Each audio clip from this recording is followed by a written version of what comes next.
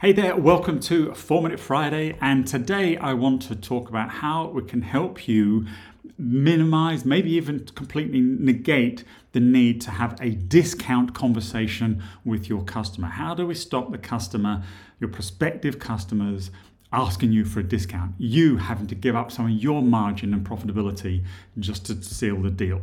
And that's what I want to talk about today. I want to help you understand a little bit about how people make purchasing decisions so you can kind of start to reframe perhaps the way they think about their investments and get away from thinking about just discounting.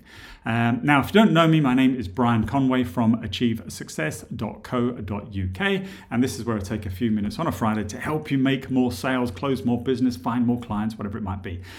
So what I want to talk about specifically is a little bit about how people make purchasing decisions, how business owners or procurement people actually make a purchasing decision. And one of the things that influences their decision, and one of the biggest metrics that most business owners or buyers will use, is ROI. Probably a phrase you're familiar with, return on investment.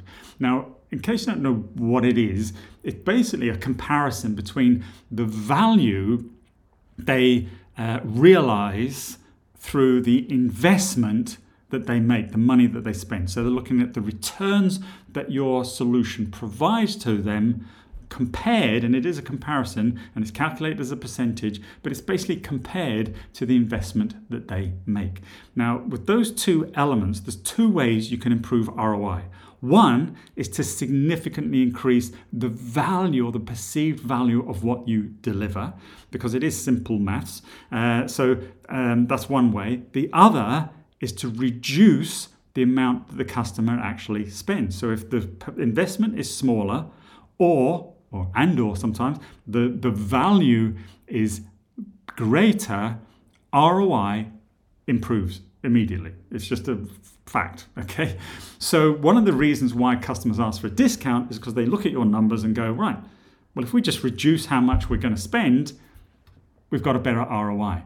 What you need to focus is on not that reduction, but the incremental increase in the value that you deliver. So you've got to understand as much as you can about how your solution impacts your customer, your customer's business, their personal life, whatever it might be, depending on what you're selling, and get them focused on that side of the equation. And by increasing that, the ROI will improve. And that is a much more profitable way of improving the sales performance of the deals that you close, and obviously the value that they have to your business, rather than just quickly giving away a discount. Now, that may not completely eradicate a requirement from a customer to request a discount. That's always a nice to have. So there's no harm in actually putting your prices up a little bit and leaving some fat in there to allow you to give them that little bit of extra discount.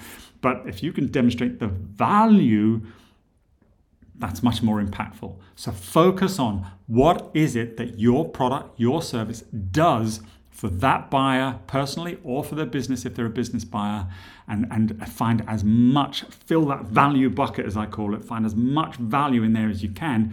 And the more you focus on that, the harder it becomes for a customer to ask for a discount. If you're showing that you could demonstrate tens of thousands or hundreds or even millions in some of the clients that I work with of value based on their investment, it almost becomes embarrassing for them to ask for a 5% discount, to shave a little bit off here when you're showing and potentially going to deliver so much value to their company. So think about that. There's just those two elements when it comes to ROI. It's the most used investment metric, as I said, and there's only two elements to it: the value and the cost. And if you can reduce the cost, it improves it. If you can increase the value, so focus on the value element, and you will, as I said, mitigate or even minimize or eradicate completely sometimes the need to have a discount conversation. Hope that's helped you think differently about what you sell and how a customer may perceive the value in what they get from you, and how they may actually make a purchasing decision. That's it for today. My name is Brian Conway. This has been 4 Minute Friday. Please like, share, comment, subscribe, all that sort of good stuff. It's always appreciated, and I look forward to seeing you next week. And in the meantime, have a great weekend, and more importantly, a really successful next week in closing business. Take care.